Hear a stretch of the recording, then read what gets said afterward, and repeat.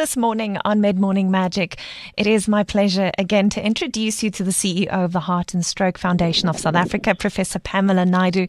Perhaps we should start with the risks related to alcohol consumption, health and cardiovascular disease. So what are these risk factors and why is alcohol so bad for us? If you look at alcohol in moderation, there's more and more evidence to show that it's a cumulative effect. So you may be able to do your day-to-day, live your day-to-day lifestyle, and you won't notice any major impact on your health. But it does catch up with you, sooner or later. However, the moment you go over the recommended number of drinks per day per adult, which is roughly 2 alcoholic drinks for men and 1 for women, you're actually going to harm your body. It's not just about, how does it interact with, other chemicals in your body to cause the damage? It also impairs your mental health. So your judgment is impaired. You are not able to see you have visual impairment. So it's very dangerous when you're driving. Now, what you will find is that alcohol, that it affects the way in which your organs function. You need oxygen to survive. If you're someone who's of sober mind and body, you tend to breathe better, your organs function better, you have way more energy, and your health outcomes and your longevity is definitely better, so you'll live longer.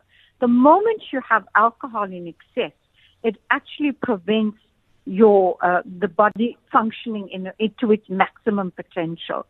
Where does that leave us with smoking? And also, I just want to ask, vaping and e-cigarettes, Hubblies, how do they come into the picture with the risks and effects? We cannot recommend that if you're smoking 10 cigarettes a day, you should now smoke 1. You should definitely undergo a cessation program, but ultimately your goal should be 0 tobacco, because tobacco kills.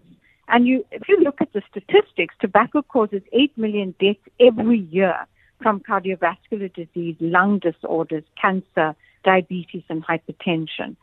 And if you combine smoking with increased cholesterol, high blood pressure, physical inactivity, obesity, diabetes, and so on, it exponentially increases your risk for ill health. So, at the end of the day, I would like to quote Professor Eunice Celine from Canada, who did a very big study, a global study, and essentially he has one message. You can ask people to reduce salt and sugar consumption and bad fat, but you cannot ask people to reduce tobacco smoking.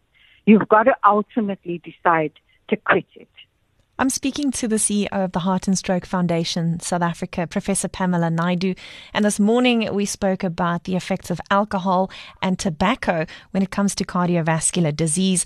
Prof, where can people get more information specifically relating to those 2 topics today? Yes, please do go on our website. It's www.heartfoundation.co.za. We do have offices around the country, but you're welcome to phone head office and we will give you details. And our number at the head office in Cape Town is 021 422 1586.